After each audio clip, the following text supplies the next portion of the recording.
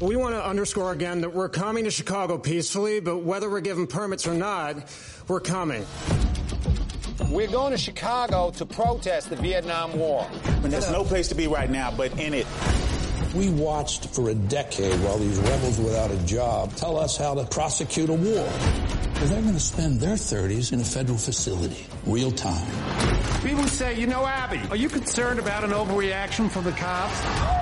Holy shit. You all right? I was until I saw that. Are the people ready to make opening arguments?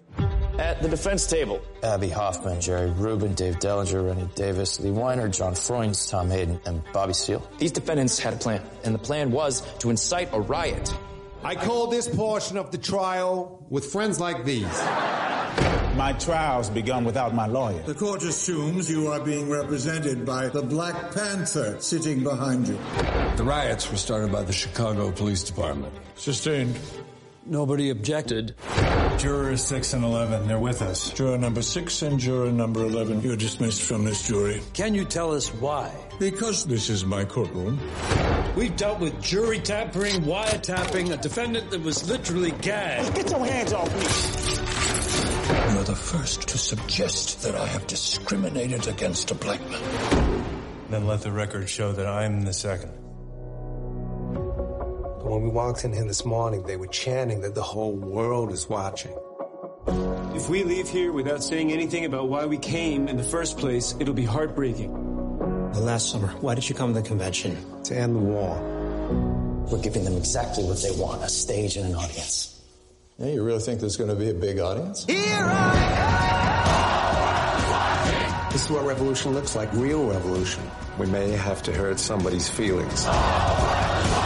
Is this prosecution politically motivated? I'm tired of hearing you. It would be impossible for me to care any less what you are tired of. Here I am! There will be order! We have to find some courage now.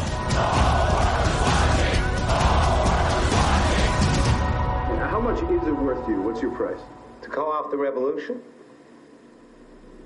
My life. Open your eyes, 'cause a new day is dawning. The new day is dawning.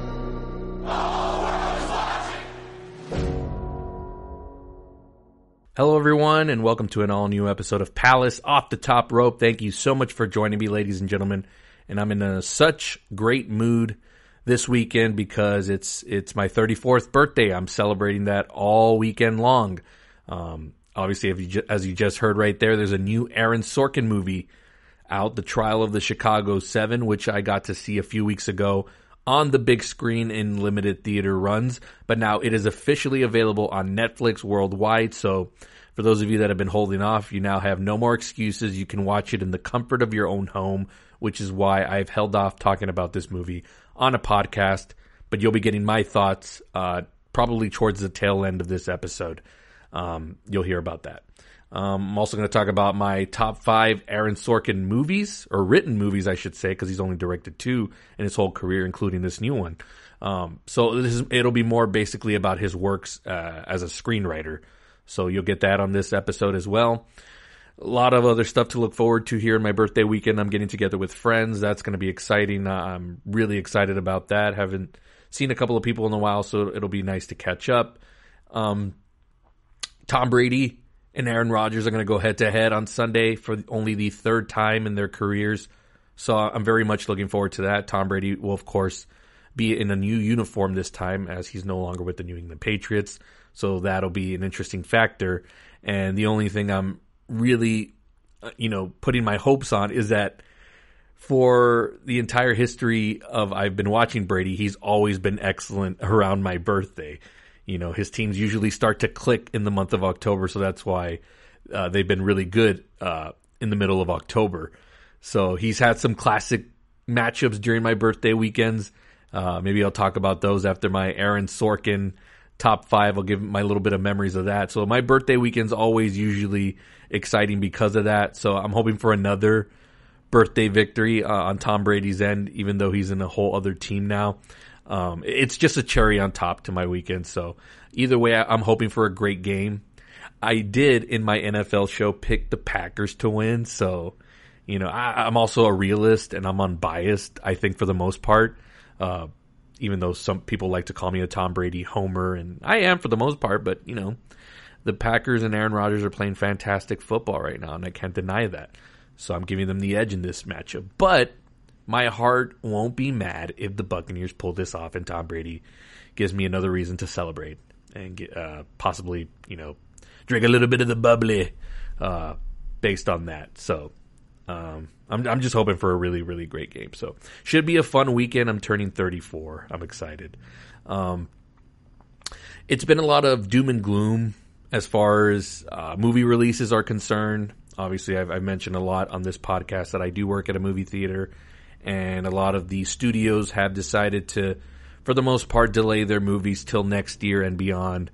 Some of them have decided to go streaming, as I've mentioned before. Mulan did Disney Plus, and the latest news that happened, I believe it was either earlier this week or late last week, and it was announced that Disney's new Pixar movie, Soul, which was supposed to be in theaters around Thanksgiving time, is now going exclusively to Disney Plus. But they're not going to do what they did with Mulan and charge like an extra $30 for you to see it.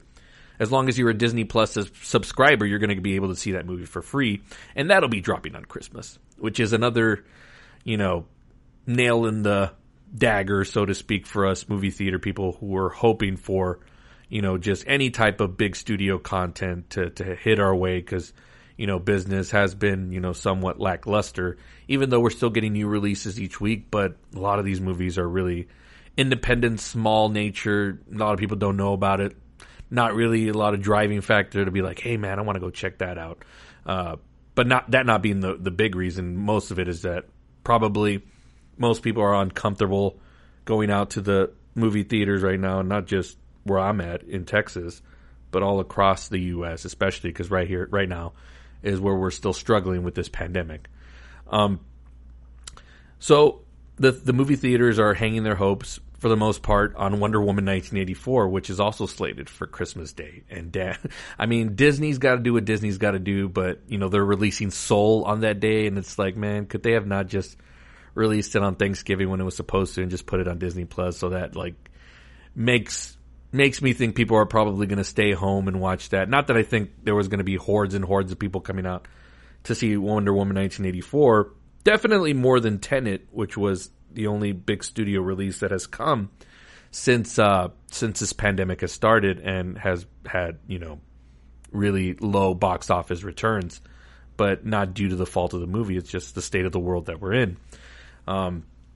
So yeah, that's where we're at this moment. And of course things can still change. As I'm recording this, it's October 16th, and, Wonder Woman is supposed to come out Christmas Day, and that's still I know it's close, but in terms of how the world has been working from day to day and how things are rapidly changing, and there's an announcement here and an announcement there, things change next week, but then go back to the way it was the day before or the day after, all this jumbling of news and trying to keep everything coherent and straightforward.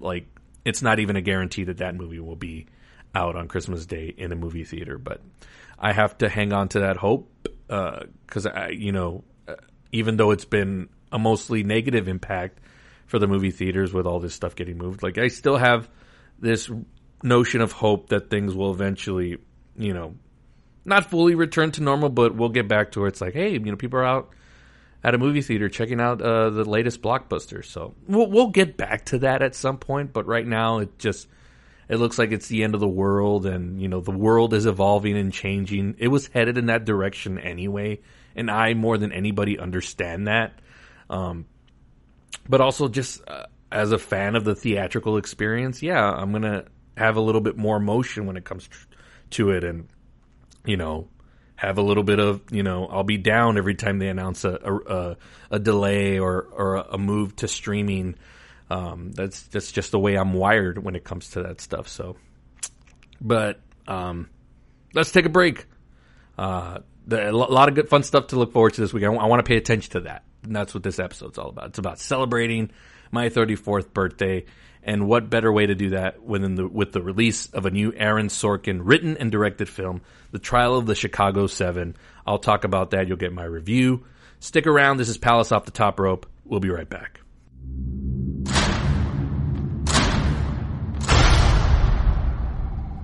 Hey, wait. We gotta try it. Try what? Calling the empty man. Who's the empty man? If you're on a bridge and you find a bottle, you blow into it, and you think about the empty man. Oh, come on, Mandy. How old are you? Tell him the rest. On the first night, you hear him. And on the second night, you see him. And on the third night? Well, on the third night, he finds you. He finds you. You can hear him, can't you? Squirming his way into your thoughts. Like a disease.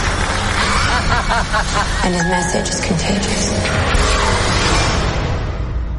The empty man, the empty man, the empty man, the empty man, the empty man, the empty man, the empty man, the empty man, the empty man, the empty man, the empty man, the empty man, the empty man, the empty man, the empty man, the empty man, the empty man.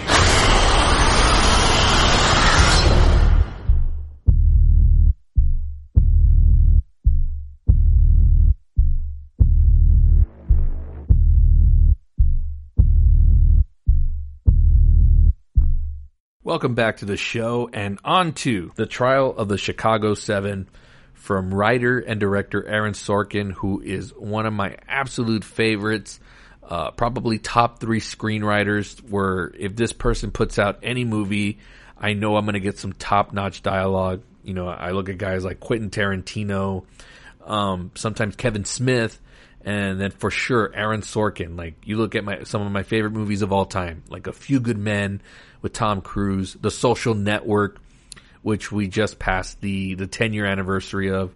So it's awesome that we're getting some new Sorkin 10 years later, or we're still getting that content. And he's done other fantastic stuff. Obviously, the West Wing series. He's done a couple of other shows under the radar, which I've really enjoyed. Studio 60 on the Sunset Strip with Matthew Perry and Bradley Whitford. And then The Newsroom more recently with Jeff Daniels, which is another fine television show. So he's got so much work under his belt. He's such a tremendous writer, and he's transitioned more into a director. But again, writing is his absolute strongest point. I didn't get to see his directorial debut with Jessica Chastain and Kevin Costner. I'm gonna have to go back and check it because I'm pretty sure he wrote that one as well. So he always delivers on that end. So when this movie was being announced and that he was directing it, I was like, okay. But then I heard he's also writing it. I'm like, okay, I'm sold. If he's going to just turn into a director now, like, I don't know if that's going to be his thing, but writing is right up his alley and he will never not be good at that. And for those of you that don't know Aaron Sorkin's style of writing, it's very sharp. Like, all the characters, for the most part, in anything that you watch of his, they're all like witty and everybody's sharp at throwing zingers, and it's very pop culture related. So he's good at mixing all of that stuff. And sometimes the characters talk a little too fast, but it's awesome. Like, it's super engaging. Like, you watch A Few Good Men and you see Tom Cruise and Jack Nicholson going toe to toe and they're just going at it with words. Something like The Social Network, where Jesse Eisenberg as Mark Zuckerberg, and even, you know, someone like Justin Timberlake, who you didn't think could be an actor, and he's in there like delivering dialogue, these words that are just tremendous and make the movie just pop more and more and make it into, you know, it's just sometimes, for the most part, his stuff is just people talking, and that can do it for me, and if it's done in a very intellectual way. So the way he writes characters in movies is just so top notch. And he does that here in The Trial of the Chicago 7. So let me run down a little bit of the cast that is in this movie. So you got Eddie Redmayne and Mark Rylance, Academy Award winner. Joseph Gordon-Levitt, who's kind of been away for a while, but now he's kind of making a little comeback. He's been in some stuff. I know he's in a Netflix movie with Jamie Foxx that I haven't seen. Probably won't see it, but you know, he's back in the mix. You got Sacha Baron Cohen, who's, I gotta be honest, I'm not really a fan of his. He's the guy that does Borat, and he's been in some other things. And for the most part, like, he's kind of like annoying to me. But here in this movie, like, you give him that Sorkin dialogue, and all of a sudden he's like an interesting character. So, like, that's the power of Aaron Sorkin. Like, he's so good with that. And Michael Keaton comes out and makes an appearance in this movie, and swings for the fences. And obviously, this guy, the latter half of his career is just going to go down as one of the all-time greats. Like, Michael Keaton is a national treasure to me, and he's so great. And this little part that he has in this movie, it's just a wonder to see. So it's a courtroom drama. So yes, there's a lot of talking, a lot of lawyer jabbing, but it's all riveting dialogue. So the story's about the police riots that happened in the 1968 Democratic National Convention. And again, this is a movie that's very timely, very, very up to date with what's going on in today's world. And I won't get into the politics portion of that because there's a lot of stuff going on with that's really divided this country.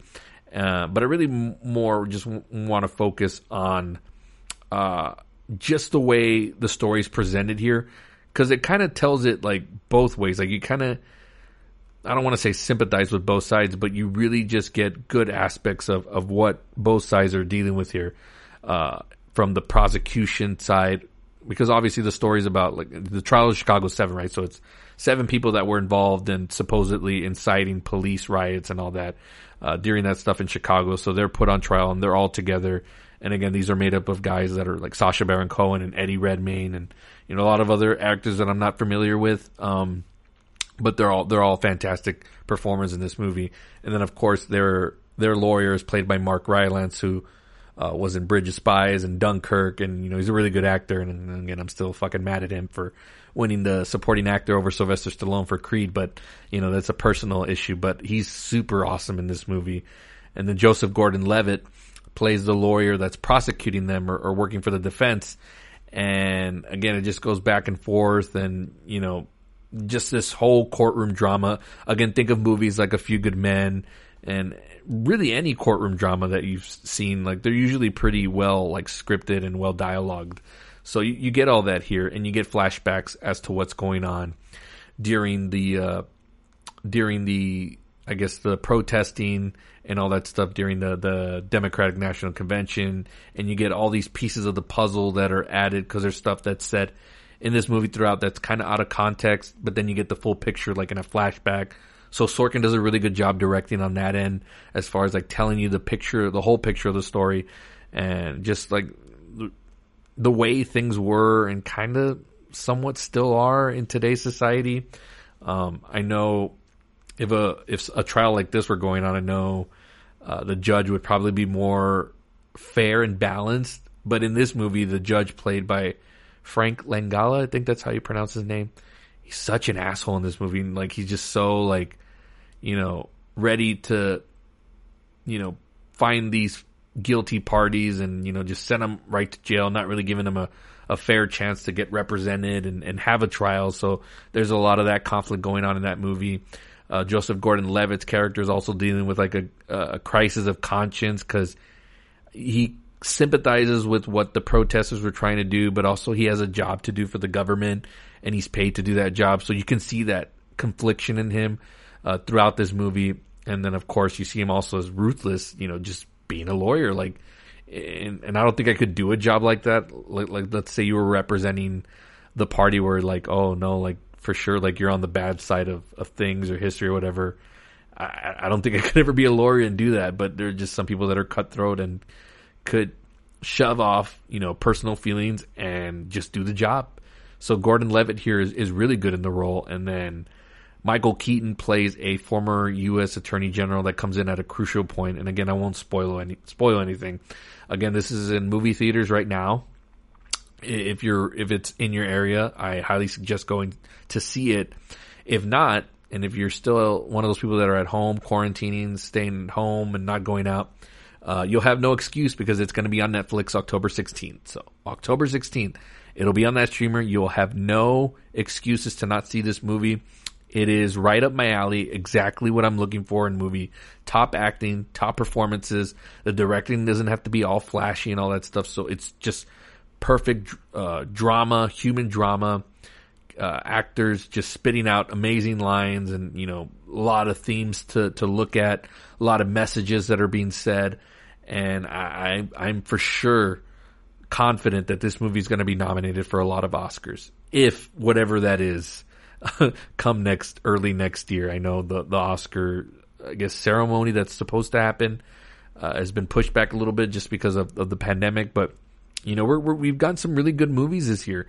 And up until this point, my front runner was probably Spike Lee's Da 5 Bloods, which is still also another fantastic movie.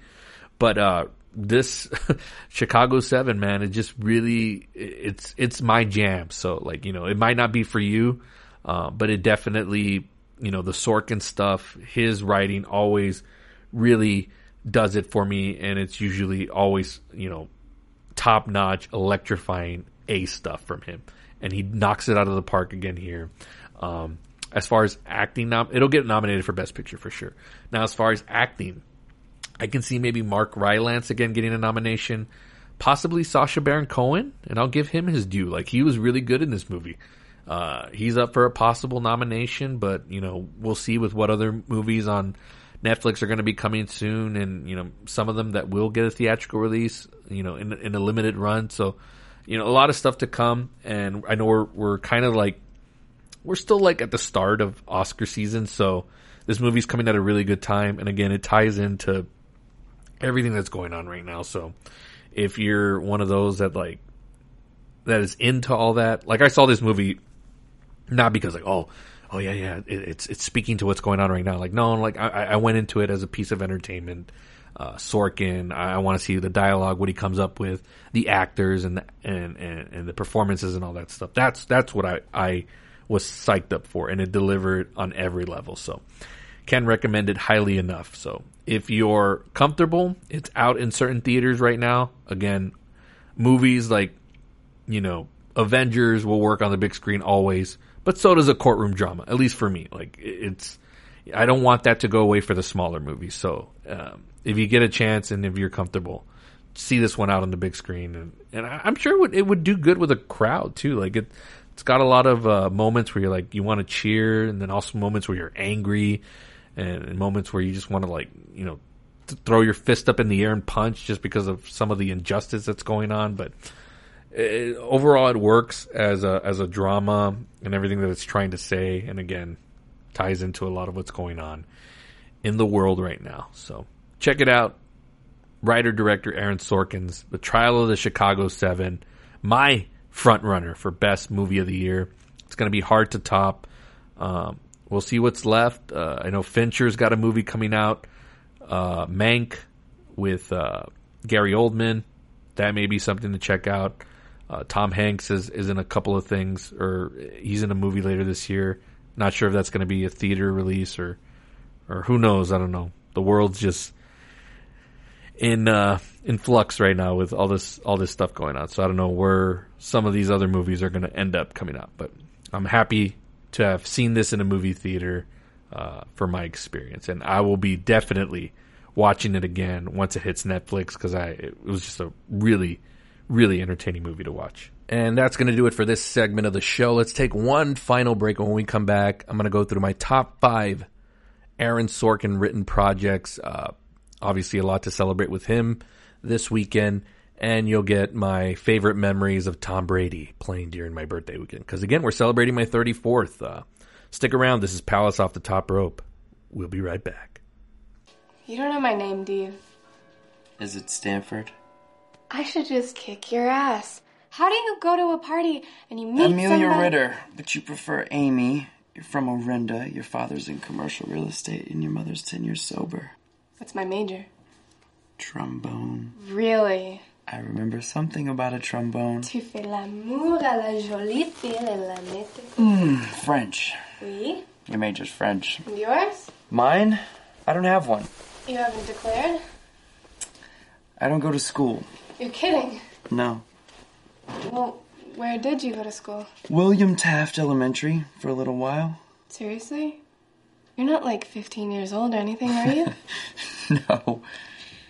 Well, you're not 15, are you? No. So what do you do? I'm an entrepreneur. You're unemployed. I wouldn't say that. What would you say? That I'm an entrepreneur. Well, then what was your latest preneur? Well, I founded an internet company that let folks download and share music for free. Kind of like Napster? Exactly like Napster. What do you mean? I founded Napster. Sean Parker founded Napster. Nice to meet you. Welcome back to the show, and that was a clip from my number 1 on my Sorkin list. And if you haven't figured that out, then you don't really know me that well, do you? But that's okay. That's why I've compiled this quick list for you, so that way you can learn more about your favorite podcaster and just more about me in general in terms of what I like in my movies. I love sharply written characters and dialogue, which is why you always hear me praise Quentin Tarantino's stuff. I've talked a lot about The Social Network. If you listen to my top 10 movies of the decade for the 2010s, that was, to me, the number 1 movie. And I mentioned this on social media before. I think The Dark Knight is the most influential movie of the 21st century, but I think The Social Network is the most important movie of this, of the 21st century, just in terms of how everything is dominated in society by social media and how it's kind of like become a little bit, it's become sort of a bad thing, right? In terms of like how, news is reported, how opinions can be manipulated and stuff out of context, and bullying and all these different things that really got put to the forefront once Facebook was brought into our lives. And I know there were social media platforms before that, but that was the one that really put it and shot it over the moon. And again, everything now is social media, for better or for worse, in society. I don't want to make this too long. I know I can probably do a top 10 of Aaron Sorkin's work. He's actually, for the most part, has that giant body of a work, which I could go into. And he's done, written multiple movies. He's only directed twice, starting with Molly's Game with Kevin Costner and Jessica Chastain, and most recently the new one, The Trial of the Chicago 7, which is out now. But for the most part, he's more known as a writer because of his sharp characters, witty dialogue and, walk and talk. That's the whole thing with Sorkin. These characters talk fast, and they're walking as they're talking, and it's just become a staple of who he is. And, he's going to be most remembered for The West Wing, which was a popular television show on NBC that ran for about 7-8 seasons, somewhere along those lines. But he did a show before that called Sports Night, which my buddy showed me years ago, and I got into that as well. I loved The Newsroom, which was an HBO show with Jeff Daniels. That lasted, I think it was 2-3 seasons. Really fantastic show. It gets criticized a lot now for some of the really cheesy stuff that it has, moments that it has in that show, but for the most part, I loved it. But my personal favorite, and it's one that went completely under the radar and only had one season, it was called Studio 60 on the Sunset Strip, which was like a behind-the-scenes look at a Saturday Night Live type show. It was presented more as a drama, which probably why it didn't work, but I think in today's world, today's climate, it would work perfectly. That one starred Bradley Whitford and one of my favorites, Matthew Perry, who played Chandler on Friends, as two, writers, buddies that collaborated and back in the day, and then they bring them back to try to bring some spunk to this rating spiraling sketch show and try to turn things around. It was a really interesting concept of a show. I think it was ahead of its time probably, and that's why it didn't work. But since we're reviving a bunch of shit like all the time, I feel like this is one of those properties that could get redone in 2020, and I think it would have an audience. Now, would it be like a network television show like on NBC, CBS, ABC? Probably not. This looks more, it would be more of a streamer. I could see it on a, Amazon Prime type show, on Hulu maybe, even Netflix. But, since we're reviving stuff all the time, I say this one deserves a second chance. But anyways, here's my top 5 of Aaron Sorkin written projects. Not so much director because he's only done 2. Number 5, The American President, starring Michael Douglas, Annette Bening, Michael J. Fox, who's incredible. He's my MVP of this movie. Martin Sheen, who would go on to become the president in The West Wing, directed by Rob Reiner. Michael Douglas plays Andrew Shepard, the United States president, who falls in love with, I forgot what she's like a like a reporter, I believe. I mean, I don't know super specifics about this movie. I've only seen it a couple of times, but I absolutely loved it every time I've watched it, but I'm not like super familiar with everything in it. But he falls in love with this, like, you know, regular type gal, and it's like a romance, drama, comedy aspects. It's got the rom-com elements in it, all involving obviously the White House and the presidency and all that stuff. But of course, it's the sharp dialogue of Sorkin that makes everything soar. And it's a nice rewatchable. I saw it a couple of months ago, and it still holds up. Again, Michael J. Fox, you know, Back to the Future. Loved this as a kid growing up. So in the 90s when I saw this movie, it was like, oh, badass, he's still like doing movies, even though this was the part of his career where he was going to start to kind of fade away from the limelight. But he gives a really good performance here. And Michael Douglas is as charming as ever. Again, it works as a romance drama, rom-com of sorts. And then, of course, if you're into like great dialogue and you know, characters walking and talking, and it kind of set the stage for what the West Wing was going to become. So it's a nice little prelude to that. So that's my number 5. At number 4, Steve Jobs, starring Michael Fassbender, Kate Winslet, Seth Rogen, Jeff Daniels, among many others in little small cameos.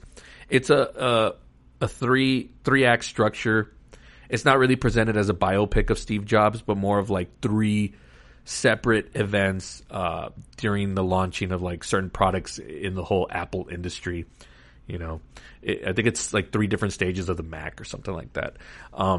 But that's not what the movie is really about. It's more about the inner turmoil that Steve Jobs is dealing with in terms of like the people that he works with and his personal family issues, you know, stuff with his daughter and all that stuff.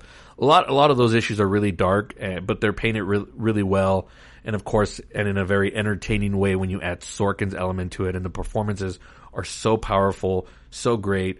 I think this is Michael Fassbender's one of his finest performances. It really got overlooked at the Oscars and in the box office as well, because there was also another Steve Jobs movie that came like a year or 2 earlier with Ashton Kutcher, which I've never seen, so I'm not going to try to dissect that or say that's the bad version of the Steve Jobs movie because I've never seen it. That one's probably more a biopic, but this one was more just character driven. The way Steve Jobs is portrayed here is kind of like a mad, evil genius maniac type guy, just very also mean and threatening, like the way he goes about the performance. Now that could have just been a decision by Fassbender and the director Danny Boyle, and of course Sorkin and the way he writes the character. But it's very mean spirited, but also just riveting stuff. It was on HBO Max or just HBO if you're a subscriber to that. I believe it's still on there. If not, it's on Netflix. You should definitely check it out. It's, again, one of those movies that really got overlooked, and also fine performance by Seth Rogen, who's, you know, known more for doing comedies and stuff like that, but he ventured into a little role like this, and every once in a while Seth Rogen does these kind of movies with these small little roles, and he brings the most out of it and brings a different side to him.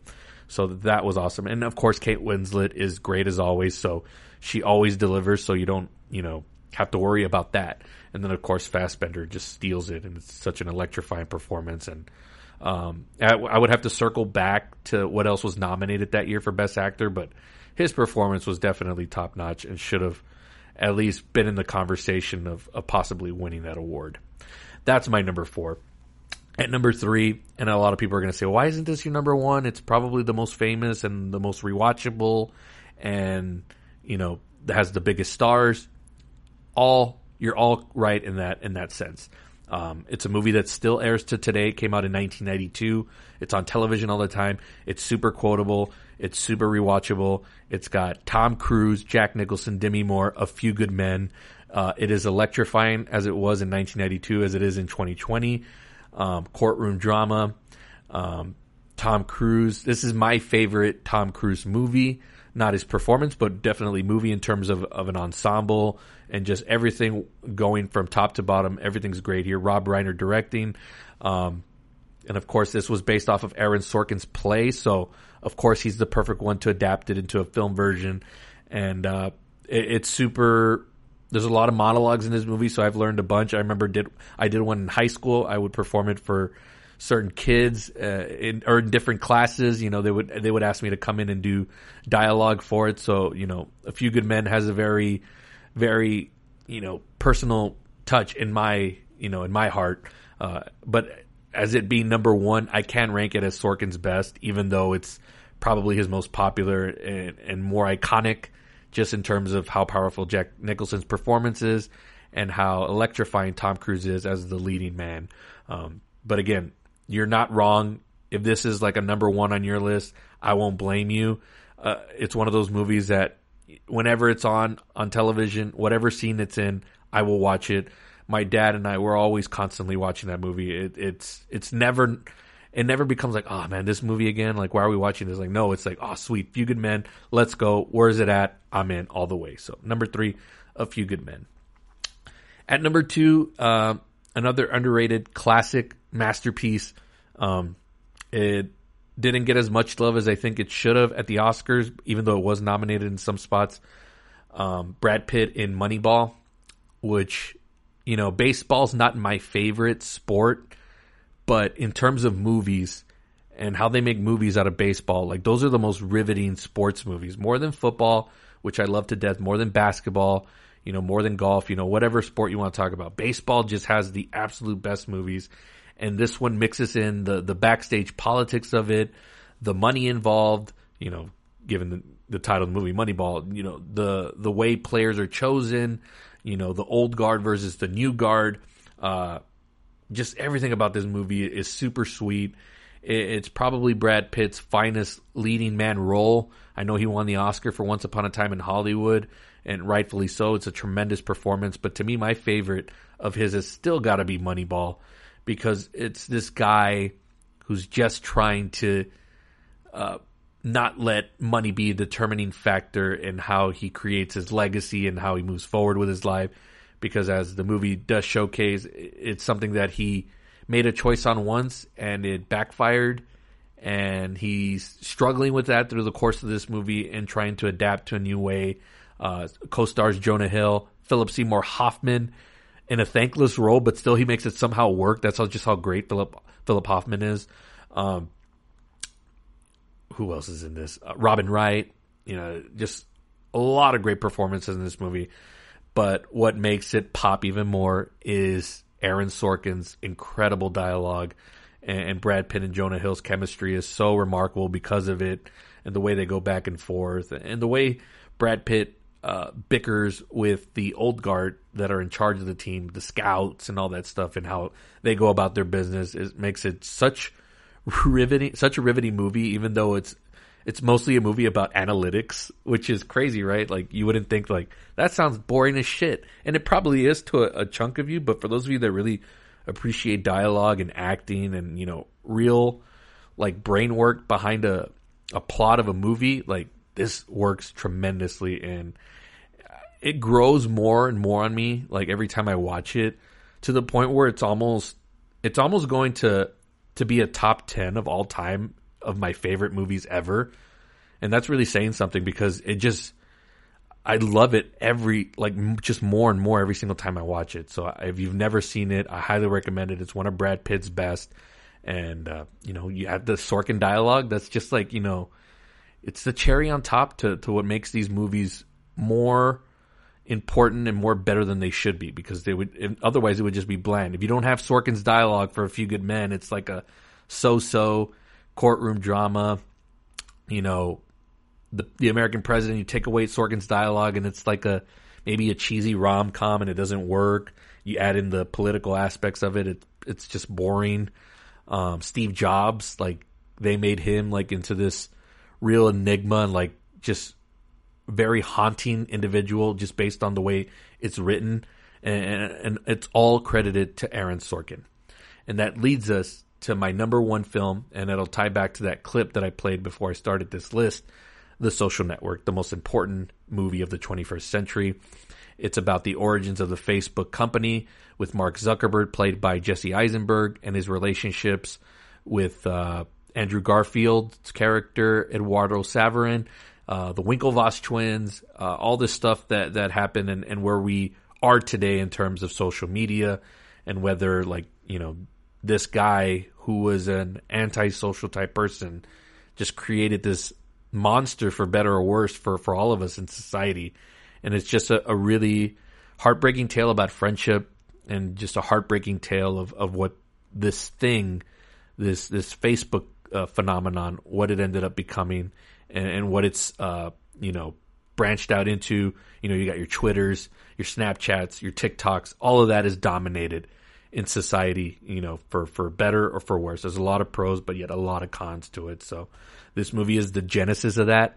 And again, without Sorkin's dialogue, and, I'll give credit to David Fincher too, amazing directing job, one of the best directors of this generation. But, you combine those two, and if you take any one of those elements out, the movie's not as powerful and it's not as impactful and not as memorable as it is as we're talking about it 10 years later. This movie's just going to continue to age well, just given where we are now with this guy, Mark Zuckerberg, and what we continue to find out about this character and, the way things have evolved. Like, this is a movie like where we almost need the sequel to this to see where we are at. And Sorkin is open to the idea of doing a sequel to this movie. And he has to have David Fincher at the helm for directing, so that's going to play a factor into that. But that's a sequel that we need. There's a lot of sequels that come out in today's world where we don't need, and we just want them. But no, this one we need. This story has continued so much in the 10 years that have passed since it's come out. Even though it is like there's some fictionalized parts of that movie, but there's a real riveting story to where we are in today's society that would garner a sequel for The Social Network. But that's why it's my number one. It's so awesome in the performances. Again, you get riveting dialogue coming out of Justin Timberlake's mouth. Like, that's crazy, right? This guy was a singer for NSYNC. He had a tremendous solo career as a singer, but as an actor, like, you wouldn't think. But then you watch him in The Social Network, and he's spitting out Aaron Sorkin's dialogue, and it's like, man, where's this guy been our whole lives, and acting and all that stuff. So that's what Sorkin's dialogue does to people, brings out the best in actors you wouldn't think, and that's another just tool that he has that he's able to use to his advantage, which is why he's one of the most important and greatest screenwriters that we have in Hollywood. And again, I'm super excited about everything that he puts out, and I always look forward to what he's coming out with next.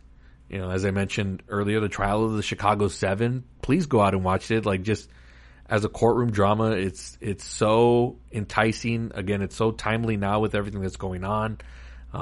So he knew what he was doing when he was writing it, and only Sorkin can do this type of movie for this time and write it in a way where it's like, it's a little bit fantasy, but it's also hopeful, but it's also comedic and entertaining. And that's really what you want out of your movies, right? Like, you want them to be entertaining enough where when you're done with it, whether it's an hour and a half or 2 hours and a half, you're going to be like, man, that was a fine piece of entertainment.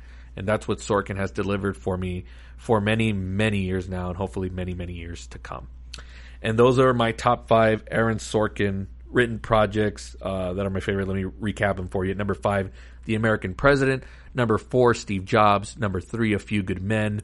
Number 2, Moneyball. And number 1, The Social Network. And most of these are available on streamers, so you can go check them out. And lastly, before I wrap up this episode, again, I'm so excited. It's my birthday. Can't leave without talking about Tom Brady and the fantastic moments he's given me over my birthday weekend. Want to talk about just a couple of them. 3 in particular. First one was back in, I believe it was 2010, 2011. No, actually, you know what? It was 2009. It was on his comeback from the ACL injury to his knee, because he had been taken out the season before with the Kansas City Chiefs, and this was coming off the Super Bowl 42 loss, the heartbreaking 18-1 season where they could have gone undefeated, but it didn't happen. Whatever, I'm over it, as you can tell. But there was a game that he came back in that season after he came back from that knee injury, where they played the Tennessee Titans in like this snow bowl type game, and Tom Brady just went out of his mind, and he threw, I remember it was like 5 touchdowns, not in the game, in one quarter, or in one half, something like that. It was some crazy number, which obviously nobody made a big deal about, but if it were Peyton Manning or anybody that, you know, Patrick Mahomes, you know, ESPN would be going gaga and all this stuff. But, you know, Brady would do these things first, and nobody would make a big deal out of it. But I remember that game in particular, and it was, of course, over my birthday weekend. So a great, amazing win on that end. It was a dominating win, so that was awesome. Just the records that he broke during that game was crazy. Another one was actually the weekend I went to Tampa to go see my first NFL game, and it wasn't the Patriots, it was the Tampa Bay Buccaneers, who's also one of my other teams in the NFC, even though everybody likes to call me a bandwagoner because Tom Brady's now on that team. But there's proof that I was a Buccaneers fan before then.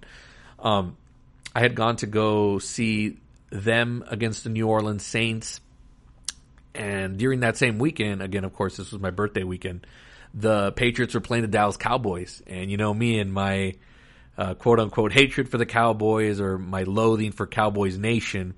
And this one was played in Foxborough, and Tony Romo was still the quarterback.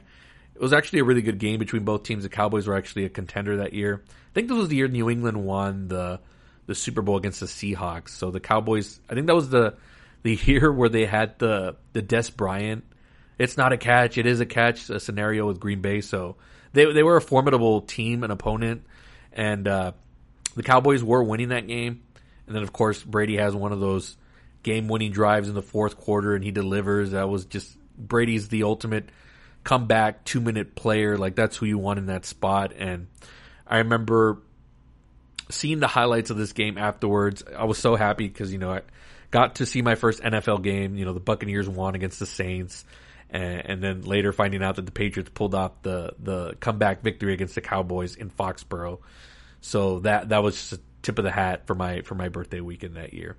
And then there was the game against the Saints, which was back in 2013, and it was coming at a really low point in my life. It was my dad had heart surgery. You know, there was a lot of complications, stuff like that. A lot of just bad stuff going on during that time. You know, my grandfather had just passed away earlier that year. It just wasn't a good year for me personally, with all that stuff going on. And, you know, I was just at such a down point in my life. And then this game happened, right? It was just a game between Breeze and Brady, and it turned into like this classic duel. And this was around the time that Brady was dealing with a bunch of, you know, cast-offs like that were no names.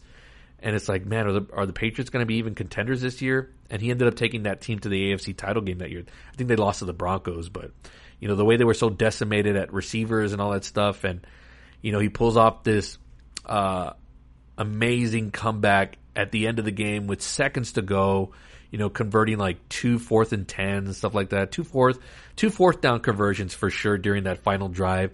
It was just such a miracle drive. And then he throws a touchdown pass to a rookie receiver at that time. His name was Kendrell Tompkins.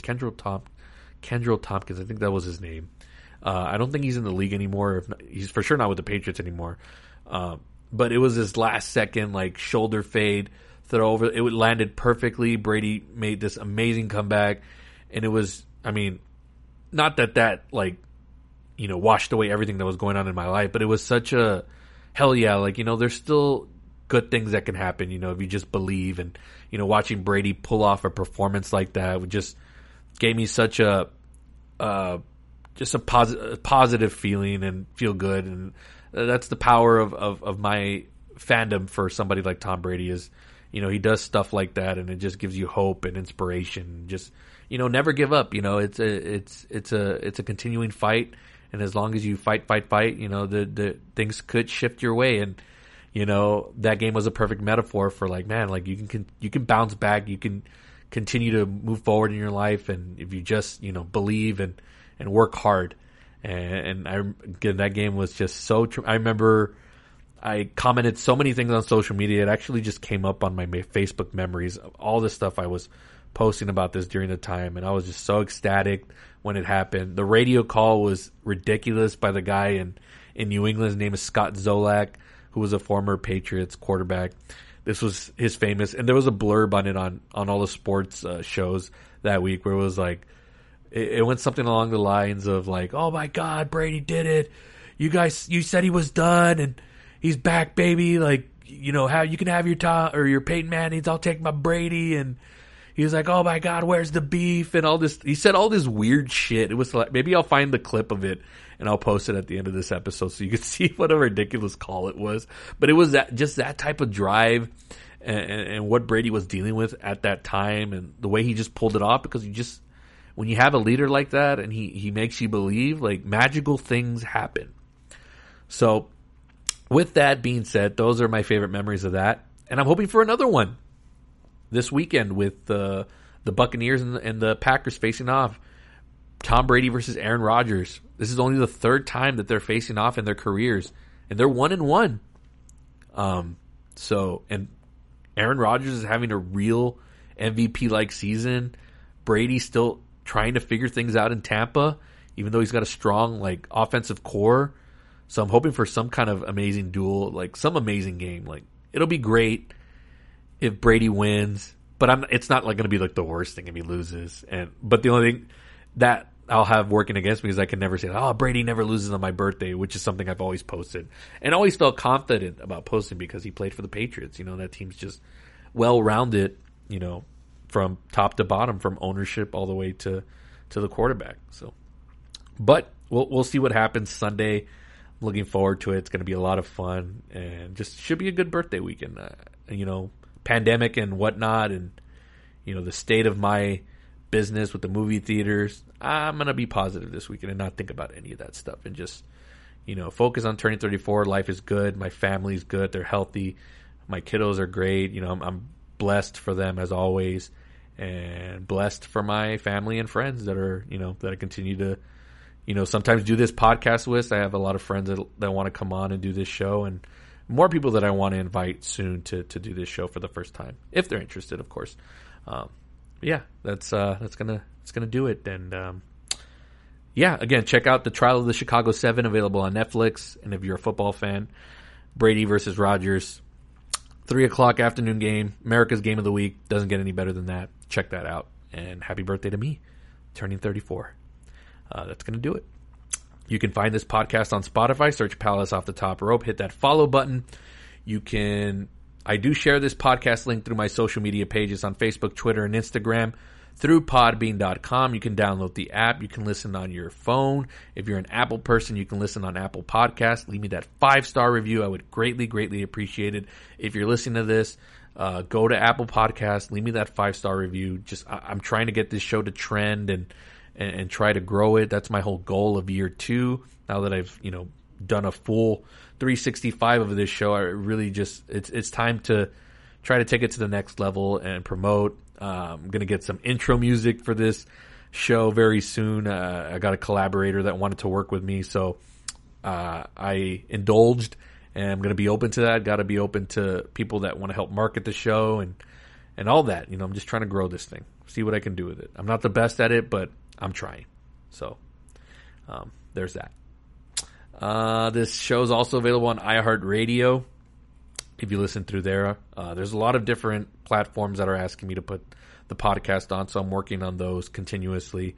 There's just a lot of like loading and uploading, all these different things, and you know, days that I've got to wait and all that stuff. So that's why I haven't announced them fully what they are just yet, but they're coming soon, I promise. Anyways, that's going to do it, guys. Thank you all. Have a great week, and God bless you. We'll see you next time. Brady's in the gun. Bolden to his left. He's got the Who-Man on the right wing with Dobson to the right. Colley and Tompkins left. Brady throws it to the end zone for Kenbrell Tompkins. Leaping. He got it. Touchdown. Patriots. Kenbrell Tompkins. Brady's back. That's your quarterback. Who left the building? Unicorns. Show ponies. Where's the beef?